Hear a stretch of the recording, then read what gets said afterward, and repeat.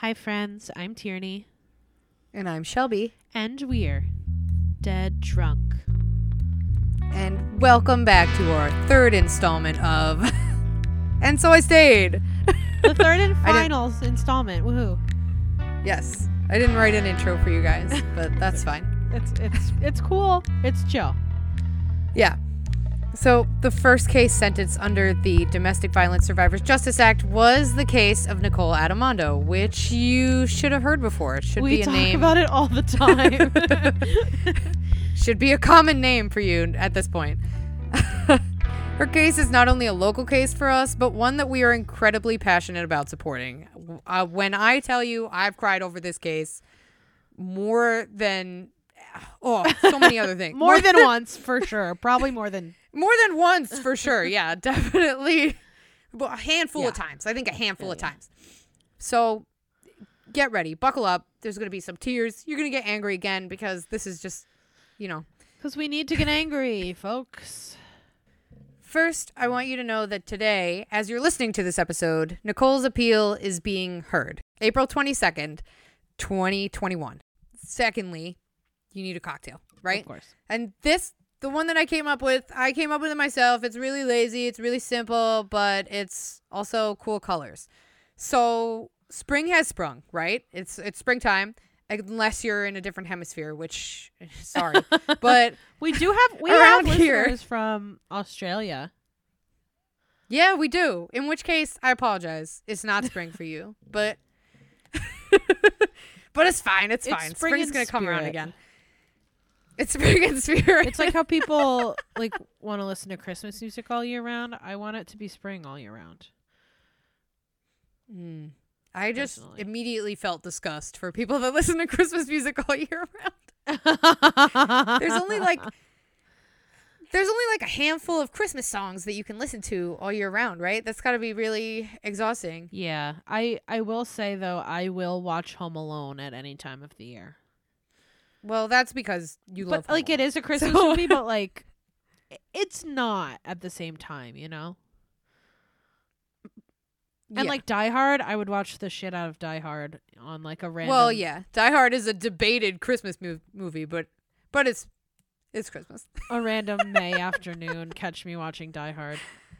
Anyway, over here it's spring, and a lot of violets are popping up. So, and I noticed I had a lot in my backyard and in my neighbor's yard, which I had permission to go in. And I went in and I picked all these violets, and I made violet syrup, which is very easy to do. You just put. You get a cup of violets and then a cup of water. You bring it to a boil and then you put hot water. Don't put boiling water in glass. I've done that. It's not. Oh, yeah, it'll crack, right? So, yeah, it will.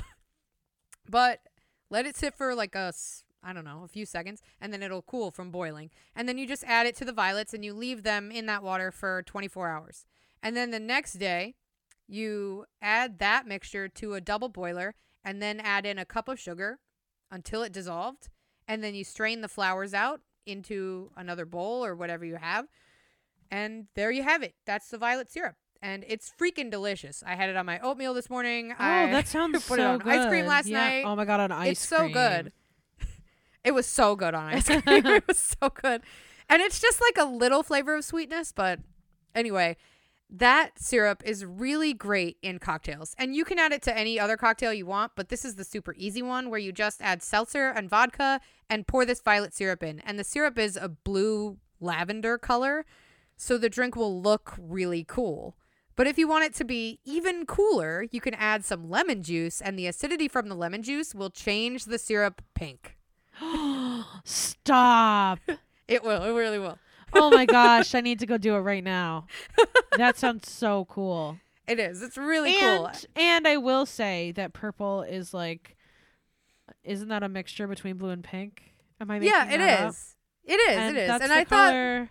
but I also thought it's a change, a transformation, a phoenix born from the ashes. I love everything that's happening right now. Because that's what we want for Nikki. Yes. So now, let me tell you about Nikki. If you've got your drinks prepared, drunkies, are you ready for the case? Drink up, dead drunkies. We're here. We did it. Nicole Adamando is a 31-year-old woman from Poughkeepsie, New York. She is the mother of 2 beautiful children and known in her community as a loving mother and caring friend. Nikki survived years of violent abuse and sexual torture at the hands of her longtime partner, Christopher Grover. Boo.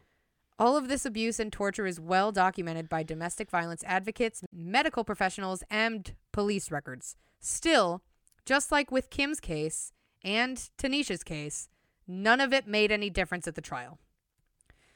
Nikki met Grover in 2008 when they were both working as coaches at Mr. Todd's Gymnastics in Poughkeepsie, which is a pretty big gymnastic place. At first, they were just friends. Nikki was only 19 years old, seen as shy and introverted, and still living with her mother in an apartment, which is to be expected if you're 19 years old. Grover was 21 and described as charming, childlike, playful, and a bit short-tempered. After Todd's Gymnastics, Nikki worked as a preschool teacher before becoming pregnant with their first child in 2012. I didn't know she was a preschool teacher. Yeah, you guys have some things in common. Wow. And the art, too. She's very good at art. Did you see her latest piece on Instagram? Yeah. It was beautiful. I keep forgetting to... I want somebody to get in contact with the Freehand Collective. It's this girl I follow on TikTok, and she had a pen pal in prison, and she took his artwork and made it into like stickers and sold them on Etsy. Oh yeah, I've seen that, and it did really, really well. It did really well, and he's like paying for his education with it now. And so they together started a company where you can submit somebody who is incarcerated who does art, and they will turn it into hoodies and hats and t-shirts and all that stuff and sell it, and then the proceeds go to help that incarcerated person with either appeal efforts or education or anything that they are passionate about their money going to. So if someone is listening to this that can help make this connection happen, let me know. You can write to Nicole yourself and tell her about it if you want. Oh, yeah. Oh, that's a good idea. Maybe I will. Okay. Yeah. So, where was I? Right. With the birth of their son, the couple decided that Nikki would leave her job to raise him, and 2 years later, his younger sister. Chris continued to work as the head coach at Mr. Todd's while Nikki struggled to make ends meet at home. She would often have to borrow cash from the kids' savings accounts to buy essentials in an attempt to help their financial situation. Nikki took to sewing baby booties at night, which she sold online for $28 a pair. Cute. Yeah, every time I learn something new about Nikki, I'm like, this woman is incredible. Like, yeah, she's so artistic. Like, I can crochet, but I could never crochet enough to like sell enough. I think you could. You think so? Thanks. You believe in me more than I believe in me. But this woman is so freaking artistic. We're gonna get her connected with the Freehand Collective. We have to, yeah. Chris was well liked by the young girls he coached and their parents. He was seen as a hardworking family man. He was close with his parents and his younger brother, who he visited often at their home north of Poughkeepsie. At first, Nikki would join him for these visits, but as the relationship continued, it grew more violent for her, and the bruises could no longer be brushed off as being caused by Nikki's clumsiness. According to an article from the River, Hudson Valley Newsroom, quote, Adamando, a survivor of childhood sexual assault, said that Grover began forcing himself on her a couple of years into their relationship. He physically and mentally abused her, forcibly penetrated her with homemade sex toys and foreign objects, including handguns, and filmed multiple rapes, posting them to Pornhub. They're no longer up there. At one point during the relationship, Adamando's social services worker administered a domestic violence risk assessment, which placed her in the highest risk category for homicide. But she resisted reporting Grover to the authorities. Writing for The New Yorker in December, journalist Rachel Louise Snyder called Adamando's abuse, quote, among the most extreme I have ever come across in a decade of reporting on domestic violence. Yeah. Yeah, it's pretty clear. She has all the reports. Yeah, there's no denying that abuse is going on, whatever side you're on of this. You know what I mean? Yeah. According to an article from The Medium, quote, For 6 years leading up to the killing of Christopher Grover, the town of Poughkeepsie Police Department had records that described Nicole Adimondo as a victim. The police department in nearby Hyde Park, the Dutchess County Department of Health's Sexual Assault Forensic Examiner Program, the New York State Office of Victim Services, Family Services of Poughkeepsie, the Domestic Violence Agency Grace Smith House, and the Dutchess County District Attorney's Office had all identified or assessed Nikki as a survivor of physical or sexual assaults. CPS had approached her as an at-risk woman, and after Nikki's trial, 20 community members wrote the judge letters of support for Nikki, saying they had noticed black eyes, bruises, abrasions around her neck and wrists, lesions on her chest, how she winced when she sat, and that she wore scarves and long sleeves in the summer. So it's very obvious. Everybody knew. All of those government agencies and domestic violence assistance programs knew. In the early morning hours of September 28th, 2017, Nikki shot Chris in the temple, gathered their sleeping children, and fled the home. Just after 2 a.m., a police officer pulled up behind a red car, stopped at a green light. Assuming that the driver had dozed off or something, the officer hit his horn to get them moving again, but was surprised when a young mother got out of the car and started talking about a body just lying on the couch. In the officer's report, he noted that Nikki looked visibly, quote, distraught. In the dash cam footage, you can see Nikki standing on the pavement, shoeless and shaking. She tells the officer that Chris pulled the gun. They then struggled. It fell. She grabbed it, and when he threatened her life, she lunged and pulled the trigger. She also told the officer about the CPS visit the couple had just a day earlier. If you do watch the 48 hours that they made about Nikki's case, they show the dash cam footage from that interaction. And I just feel like if it was somebody who murdered somebody for no reason, why would they stop and get out and talk to the police so calmly? And you know what I mean? Like, she Exactly. You know how many of the other cases that we cover that have something suspicious about it, they lie. They lie and they change their story. And I don't see anywhere where Nikki has changed her story. And Nikki told them immediately, yeah, I shot him. She never pretended that she didn't shoot him. She never lied to the police, at least as far as I know. Because why would you? She just didn't know what to do. I believe in the dash cam footage, is she also pantsless? She's like barely wearing clothing, right? I don't remember. I think she's like in shorts and a tank top. Yeah, or something she's like that. She's in her pajamas, having just run out of the house because you didn't know what to do. Yeah, and she is just so fully cooperative with the police the entire time. Yeah. According to the Medium, quote, on September 27th, 2017 at around 10 a.m., 2 caseworkers with Child Protective Services arrived at Nikki and Chris's apartment on Van Wagner Road. 6 days earlier, according to CPS notes, an anonymous caller had reported that, quote, on a weekly basis, the mother has had visible bruises to her face and chest. When the caseworkers arrived, they recorded that Nikki denied being threatened. A caseworker spoke with Chris, who told them he had no criminal history, substance abuse issues, aggressive behaviors, or mental health diagnoses. The caseworkers talked to the kids. Ben said his parents yelled about adult things and that his father grabbed his mother. Normal fights, Chris told CPS. All parents argue, Nikki added. So Ben tried to tell them what was going on, and they covered it up. Well, I understand that, though, because Nikki doesn't want her kids taken away. Yeah, you're afraid that they're going to take the kids. In that situation, you'll do anything to keep your kids. Yeah, and so this is the only instance where Nikki lied. One caseworker asked Nikki if there were weapons in the house, and Nikki lied and said no. The caseworker scrawled on paper and discreetly showed it to Nikki, writing a note that said, "Are you safe right now?" Nikki nodded, again, because you're afraid that your children are going to be taken away. This makes complete sense to me. And also, if Chris is right there, even if they do discreetly show something like that to her, I feel like she's in a certain mode right now that she's covering things up and making everything seem fine. Yeah. Survival mode. She's just thinking, how do I protect my kids? How do I protect myself so that I can stay around long enough to protect my kids? So the caseworkers did not find cause to take immediate action and asked for the names of friends and family who could provide more information. Nikki, terrified that her kids would be removed, texted her sister Michelle Horton, whose contact information she had given to CPS. and told her, mention no injuries. I'm a good fucking mom. He's a good dad. Well, his fathering is whatever. I don't care. But I understand. It's not. Yeah. I understand. But it's also not part of Nikki's. I mean, it's part of her story, but his fathering is like not even the problem. Right.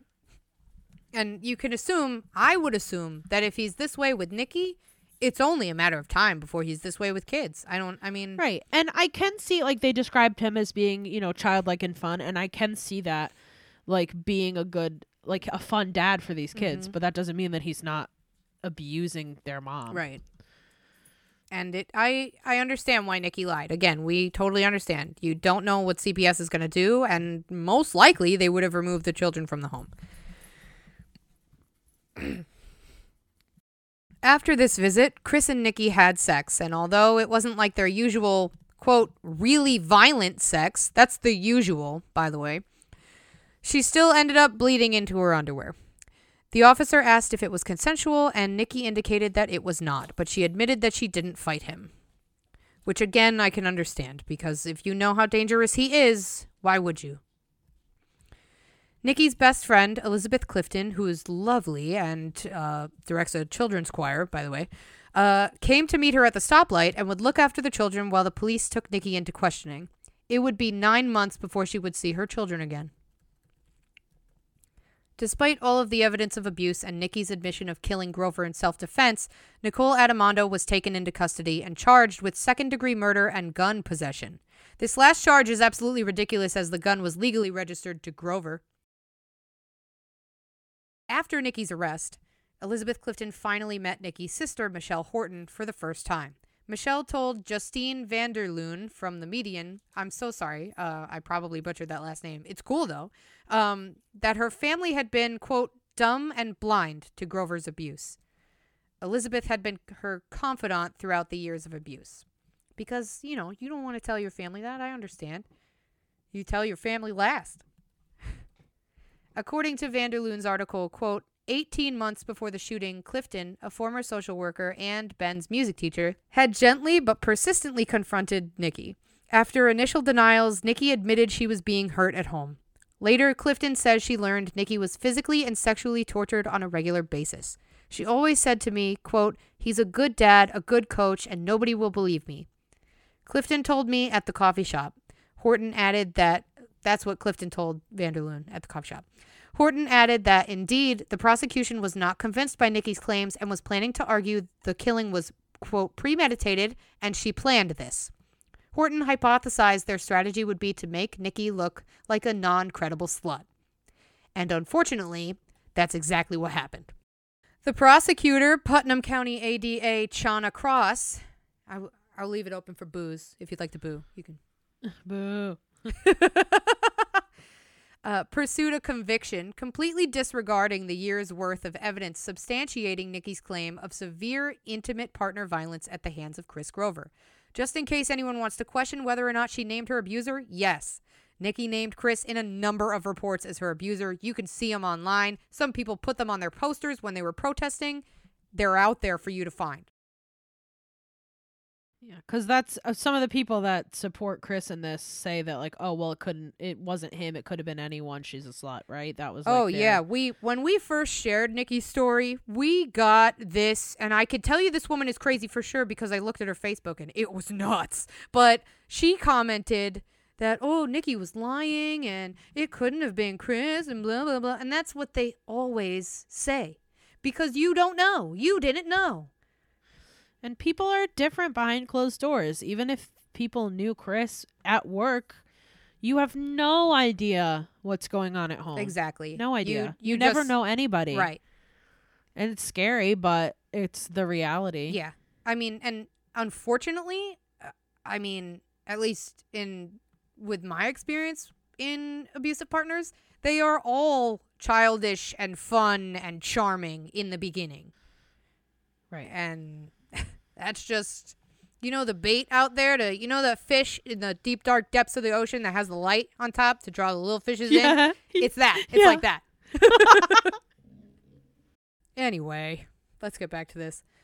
According to We Stand With Nikki, their website supporting her appeal and release, which is where you can find a ton of useful information about the case, links to resources, and news and updates about her appeal. That's where I'm going to be living for the next, I don't know, forever until we get an In answer. our link tree, which is on our Instagram and our Instagram bio, we have a direct link to the We Stand With Nikki page, I believe. So if you're looking for this at a later date, you can find that on our Instagram at Dead Drunk Crime.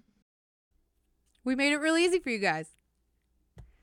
Anyway, on their website, they wrote, quote, "Throughout the course of trial, Ms. Krause used classic domestic violence myths to present multiple and often contradictory theories that Armando incited the abuse, liked the abuse, made up the abuse entirely, and if she were really being abused, then she should have left. Ms. Krause relied on character assassination, victim blaming, and unsubstantiated claims repeated as fact." Garbage, Bell. Is that the case? You watched the 48 hours. I was too afraid. What do you think? In the 48 hours, I will say the only two people that are on Chris's side are his mother and this woman. And it's disgusting to me that two women, and I know it's like Chris's mom, whatever, are that quick to say things about another woman like that. It's so disgusting. Right, yeah. I can give them the benefit of the doubt. You know, like Chris's mom was you're never gonna believe that your son could have done that. Unless, you know that your son that well. I don't know. But exactly, which is why I'm like, okay, it's his mom. Like, she lost her son, whether or not he was a good person. But yeah. But and I know that you can say that Shauna Cross was doing her job, but she wasn't really, because she was just going in and attacking Nikki. And even if that is your job, it takes a special kind of person to accept that case and say, yeah, I'm going to attack this victim. Yeah. For money. And Shauna Cross is that special kind of person. Her and her prosecution team perpetuated a ton of myths. Now I'm going to read some of the myths to you and then give you the truths. All of these myths can be read in full on the We Stand With Nikki website, which again is in our link tree, and I highly recommend that you check it out. It's like two truths and a lie. Except for there's all lies. Except for they're all lies. So our first myth was there was no evidence that Grover had ever abused her. Oh my God. Actually, identifying evidence that named Chris Grover as her abuser was submitted and accepted into the record in Nikki's pre-sentencing hearing in September 2019. The prosecution convinced the judge to suppress this evidence during the jury trial. How did they do that? What was the reasoning that the judge was like, you know what? Yeah, I will. Well, we know that the judge is an asshole, so maybe that's it. Oh, okay. Yeah. Money, maybe? Maybe. I'm not going to accuse anyone of that. Don't don't come for me. Another myth. Everything pointed to the fact he was asleep when the defendant executed him. Truth. The state's own medical examiner conceded that the way Chris was found is compatible with Nikki's story, and the incident could have happened exactly as she described. Which would be hard for her to do this and then tell her story to the police probably 20 minutes later. Yeah. So I think that what people are saying is that there was gunshot residue like on him, which you get if the gun is close enough, but it doesn't have to be just pressed up against you. Like, you can get gunshot residue on you just from being close. And we know that she shot at close range because she said that. They were fighting. She got the gun from him, meaning he was going to kill her. So, myth. Nikki was extremely verbally abusive. Truth. The prosecution scoured Nikki's cell phone records and over the span of a 9-year relationship with Grover found 3 to 4 texts they claimed represented verbally abusive behavior. Those texts, which were presented to the jury without context, included these exact words: stupid, an asshole man-child. He is stupid and he is an asshole man-child. So, like, number one, not untrue. Yeah, not untrue. Number two, is that really extremely verbally abusive? No. She might as well have called him a butthead. Yeah. Yeah. Like, that's not... It's ridiculous. Another myth. Nikki planned the murder in advance. Truth. Nikki was indicted on charges, which we've already said, on second-degree murder and manslaughter. In the state of New York, only first-degree murder includes premeditation or planning. Nikki was not indicted or tried on first-degree murder charges because she did not premeditate or plan to murder Chris. Had the prosecution believed that she had, they would have indicted and tried her on first-degree murder charges. If this was a premeditated and planned act, as the prosecution theorized to the jury, one would expect that Nikki loaded the gun in preparation. Forensic evidence admitted to the court record during trial proved that only Chris's DNA was found on the slide of the gun. The slide of a gun is how you chamber a live round before shooting. So he was the one that loaded it. He was the one that loaded it. Mm-hmm. Again, I'm taking all of this right from the We Stand With Nikki website, just so you know. Yeah. Just, it's accurate. Myth. The jury unanimously rejected the defendant's claims and concluded that Nikki wasn't abused. Truth. The jury's responsibility was to decide, based only on the evidence and testimony that was admitted, whether or not Nikki was guilty of the charges she was indicted on. For example, the jury found her guilty of second-degree murder, which in New York means she caused the death of another person. See New York penal law, some code. Everybody knows. The jury was not instructed or allowed to make any determinations about the validity of her claims of abuse. Okay. So, the validity of her abuse was not even a question for the jury. The jury was just asked to decide whether or not she murdered someone, which she did. Besides the DA's official press release, the We Stand With Nikki website also busted a few of the myths that persisted throughout the community. If you're not from Poughkeepsie, let me explain what I already preluded to. Mr. Todd's Gymnastics is a pretty popular gymnastics place, and as head coach, Grover was something of a community figure around the gymnastics community. Girls he coached, mothers of those girls, and other members of the Poughkeepsie community that knew him came out to say that he was such a good guy, so he couldn't possibly be abusing him. This is ridiculous. There is no profile for an abuser. They can be perfectly nice people and completely shift their behavior when they are alone with their partner. As we've already said. You know what's disgusting too? What? In the 48 hours, I forgot this part. They had literal children that were his students say like, well, he wasn't abusive. Yeah, I don't know why they would have talked to any children. Like the children, obviously, unless they're Nikki's children, they don't know. No, they were like children They that weren't in the took house. gymnastics lessons there. I'm like, you don't know they don't anything know. more than anyone else. And you're 10 years old. So... not really sure Yeah, why so you have you an opinion on don't this. really know Exactly. anything. Not really sure why you're being... As a teacher, you don't know anything. Yeah. According to We Stand With Nikki, quote, domestic violence expert Kellyanne Kostial-Larrier testified at the Domestic Violence Survivors Justice Act hearing that the big misconception about abusers is that somehow everyone would know. Quote, my experience has been time and time again that the reason abusers are very effective at what they do is because they operate one way in the public and another way at home, she explained.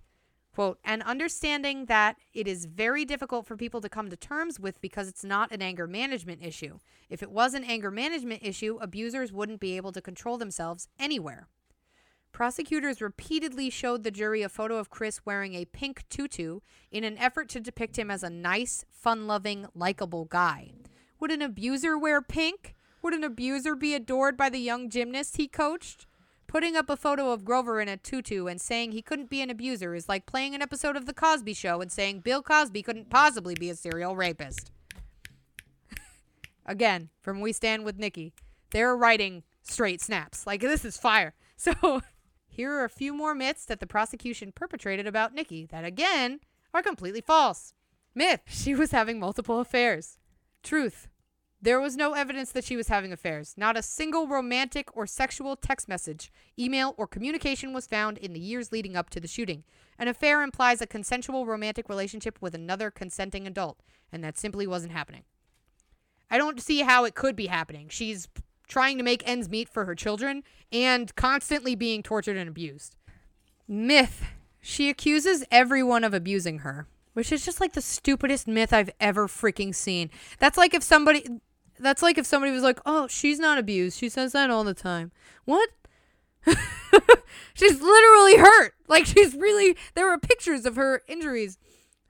Anyway, the truth, there is only one person named in police and medical documentation as her abuser.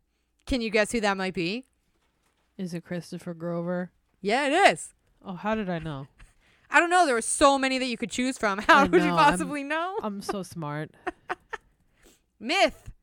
And this is the most frustrating one that I've talked about before. She could have left. Truth. She was trying to leave, which is why the violence was escalating. The truth is that the most dangerous time for a victim, which you all know, is when she's leaving or has just left. As Nikki said in her sentencing statement, leaving doesn't mean living. Yes, girl. I love that. I hate it, but she has such a way with words, but yeah. She does, yeah. But yes, I understand your sentiment. I hate it, but I love the wording. I hate it, but I love her way with words. Myth. She's a poet and she doesn't know it. Are you ready for this one? Yeah, I'm sorry. Yes, I am. It's okay. This myth, she wanted it. She liked it. She did it to herself. Do you want to just marinate with that before I give you the truth? She did it to herself. Right. Okay.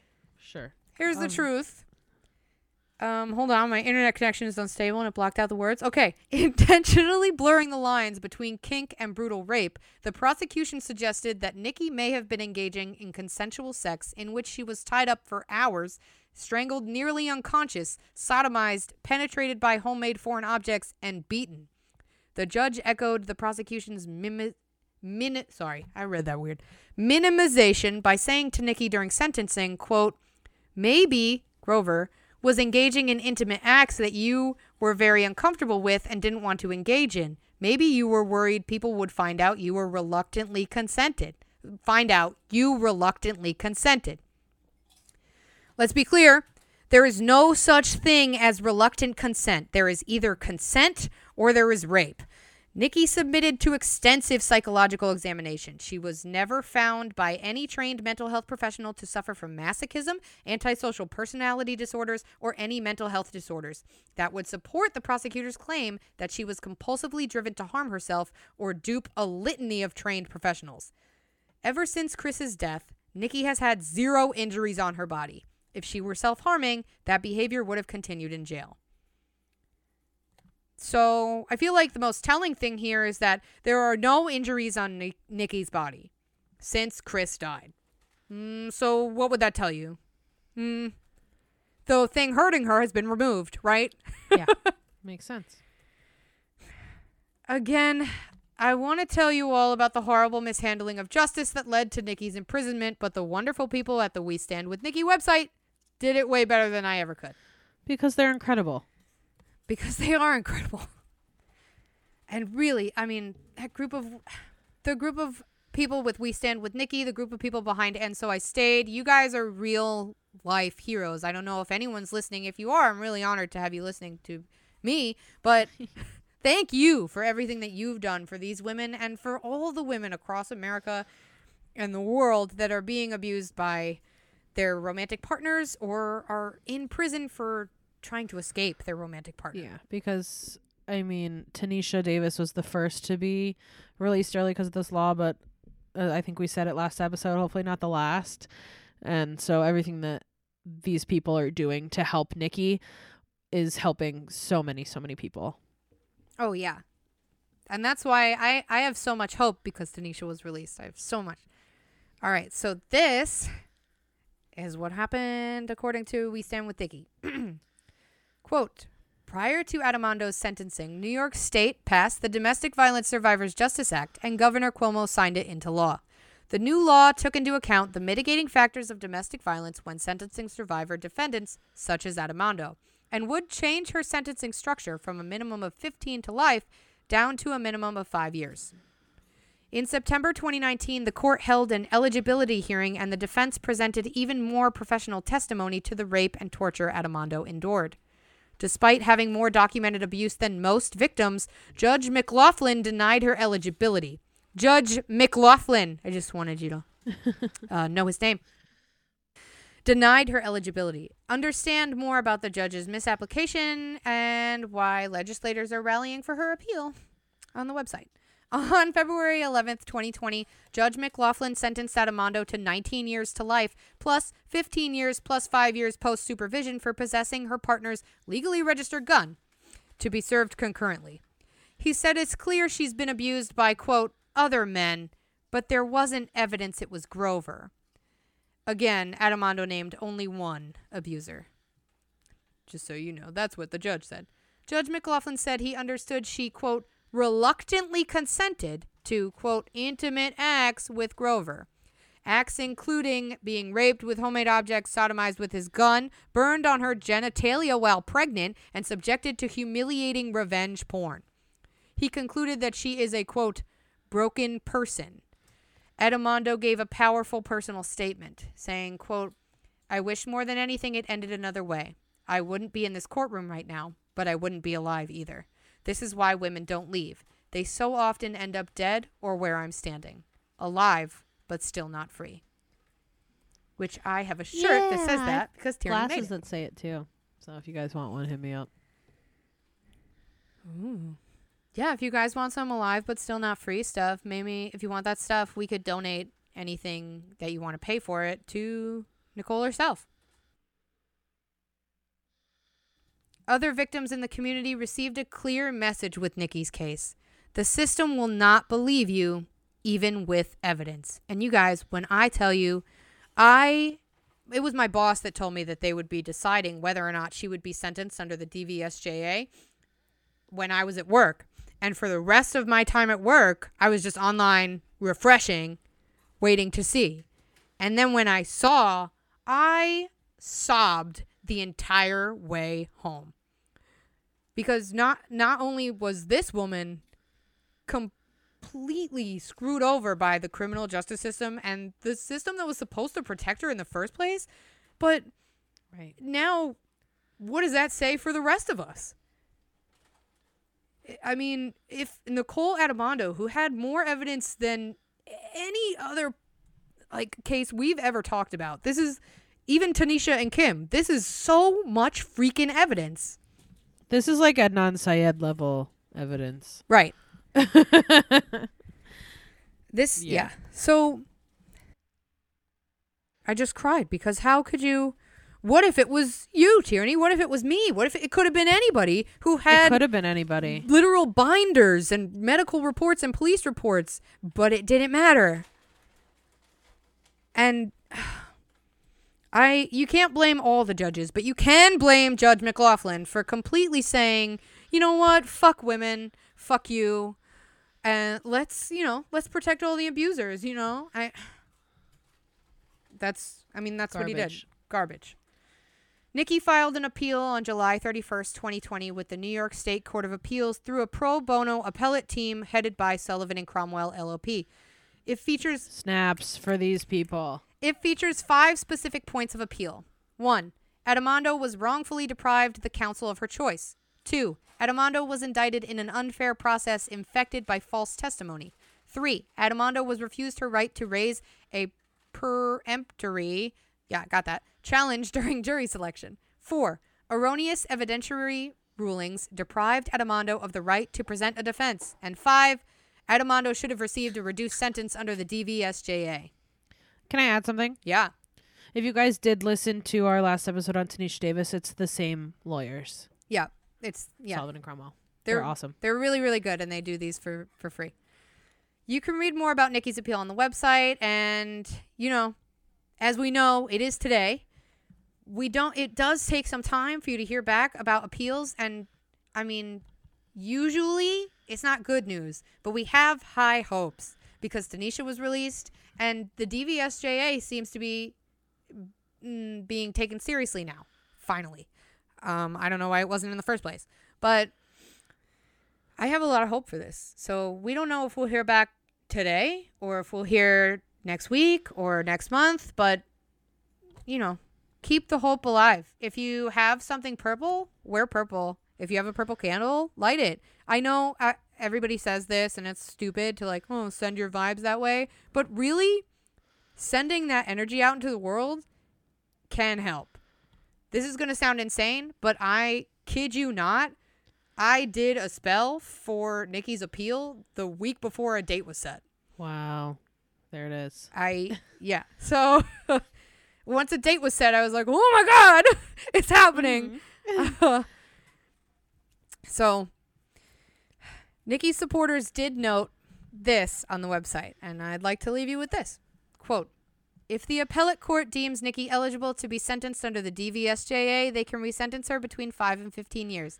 And considering the facts of the case, the history of horrific abuse, and Nikki's lack of criminal record as well as her 2 young children, the appellate brief states that, quote, Edimondo respectfully requests a sentence of 5 years with a concomitant reduced sentence on the weapon possession count.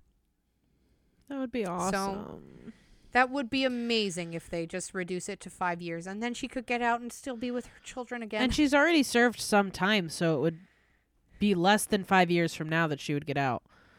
Yeah. Right? Yeah, I think so. I mean, if they allow with time served, with the appeal. Right. But hopefully, I think that there's a really good chance. I think that this appeal is, one of the strongest I've ever seen. I mean, it's not like if Derek Chauvin tries to appeal. No, that's what that. I was That's just toilet about paper. to say, is that although we're trying to get one person out of prison, there's another that hopefully soon will be going straight in, which is Derek Chauvin, because yesterday when we're recording this, I guess 2 days ago when you're listening, if you're listening right when we post, Derek Chauvin was found guilty on all 3 counts of unintentional second-degree murder, third-degree murder, and second-degree manslaughter, which is Snaps awesome. for finally. And just, this past week, Adam and I have been watching all of the Oscar-nominated movies, and if you have not seen Judas and the Black Messiah, you should watch it. Daniel Kaluuya was awesome as Fred Hampton. I hope he wins an Oscar. But we watched that the night before, and then this happened the next day, and I was just like, we have come a long way. I mean, not far enough as a society as you would hope. Yeah. But it was just really bittersweet to hear this news, and I was scoring a volleyball game and almost cried, but it was fine. Because he's garbage, and if he appeals, he's garbage, and he needs to go to jail because he's a murderer, and that's the end of my rant. Thank you for coming to my TED Talk.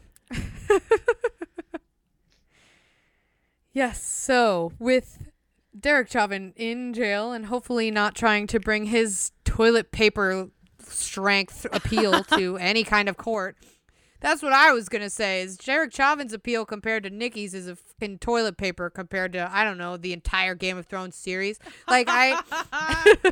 Nicole has so much support behind her, and Derek Chauvin, it's like, this whole time I've been saying, can't we just skip all this?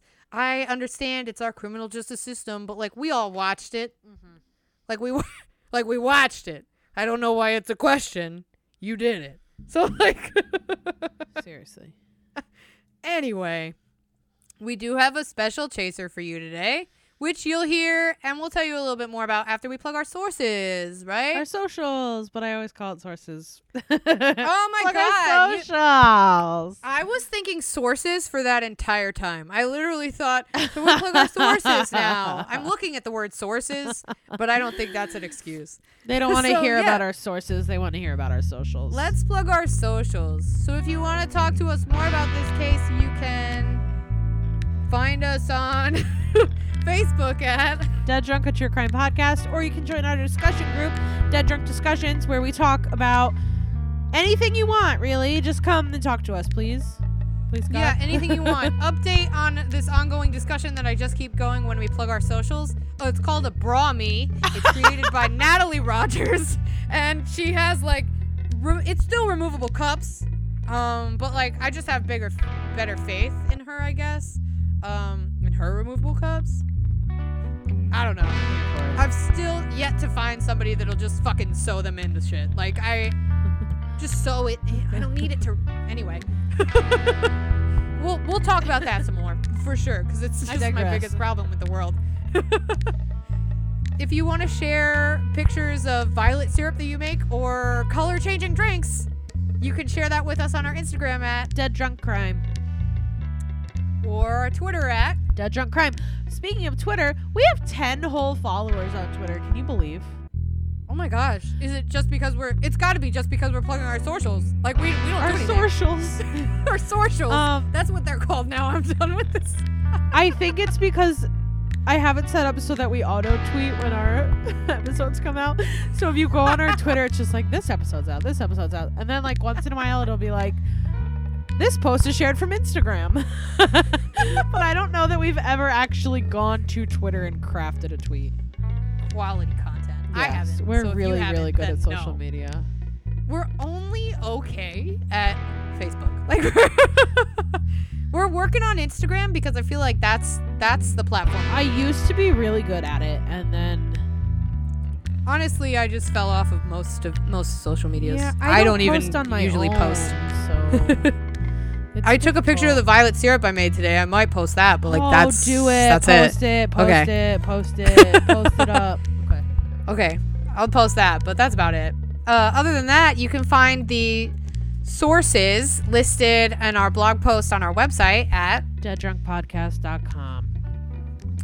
And we're still on Patreon. We have completely unlocked all of Israel keys. We've opened every door. And and we're still waiting for the FBI to contact us, but you know, like someday we'll be recognized for our brilliant research skills and talent. Yeah. So patreon.com/deaddrunk this month we are going to be releasing a serial killer kind of murderer who is a woman who was born on the same birthday as me, and Whoop whoop. Birthday case. she's really creepy. And yeah, my birthday was last week, but as we are with most things, we are late. Yeah. We're really good at end of the month for Patreon, so It If will you be there by April 30th, I guarantee you. yeah, it will be there by the end of April for sure. I also have some spooky stuff to share with you. We're doing a lot of cool stuff over on our Patreon, so come join us. Do we have anything else? I mean, we also have merch, but It's linked. and also It's all linked. it's all Why do linked. we bother? And also, I think, do you want to do that? If you want Nikki stuff that say alive but still not free, you know, Just, let us know. Just let us know. DM us. We'll do that. Send us snail mail. No, I'm not telling you where I live. You can really just you know what, you can find us. You can find us. Am I You know okay? when you can, and then and you can, and you know when you. And apparently, I've never been on live television before. So for our chaser today, we have a very special chaser where we're going to sing again, and this song is pretty special. One of Nikki's earlier pieces of artwork that the Instagram shared was a picture that she did in her prison cell of her in the cell, and it said, "You will be found." And there's a song from Dear Evan Hansen, My the favorite musical. You've Tierney's favorite definitely heard musical. me talk about it, you guys. It's so good. Yeah, she's seen it 20-something times. If you want me to go live on Instagram and perform it as a one-woman show, I 100% will. If I get like 2 comments asking me to, I probably will. Okay. Yeah, she has the shirt. She has a fake. Do you still have the fake? I can craft a fake cast out of toilet paper, and also I have the whole libretto of the show.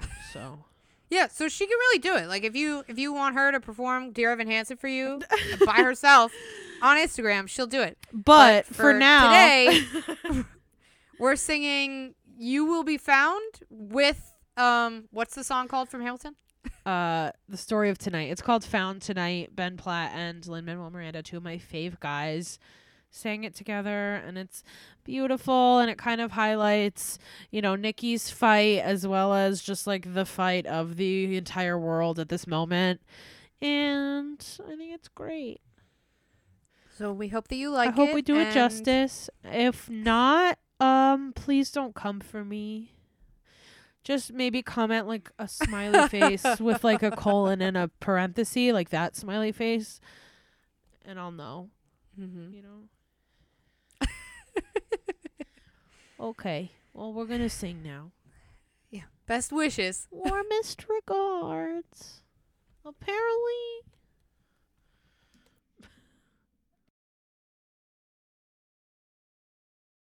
We may not yet have reached our glory, but I will gladly join the fight. And when our children tell their story, they'll tell the story of tonight. They'll tell the story of tonight. Tonight. Have you ever felt like nobody was there? Have you ever felt forgotten in the middle of nowhere? Have you ever felt like you could disappear? Like you could fall and no one would hear? Well, let that lonely feeling wash away. All we see is light. Maybe there's a reason to believe you'll be okay. For 'Cause forever. when you don't feel strong enough to stand, you can reach out your hand and Raise a glass to freedom, something they can never take away, no matter what they tell you. Someone will come running to take you home. Raise a glass to all of us.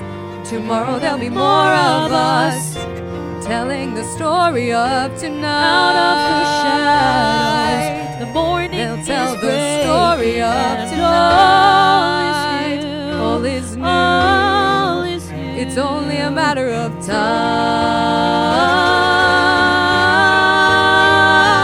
time.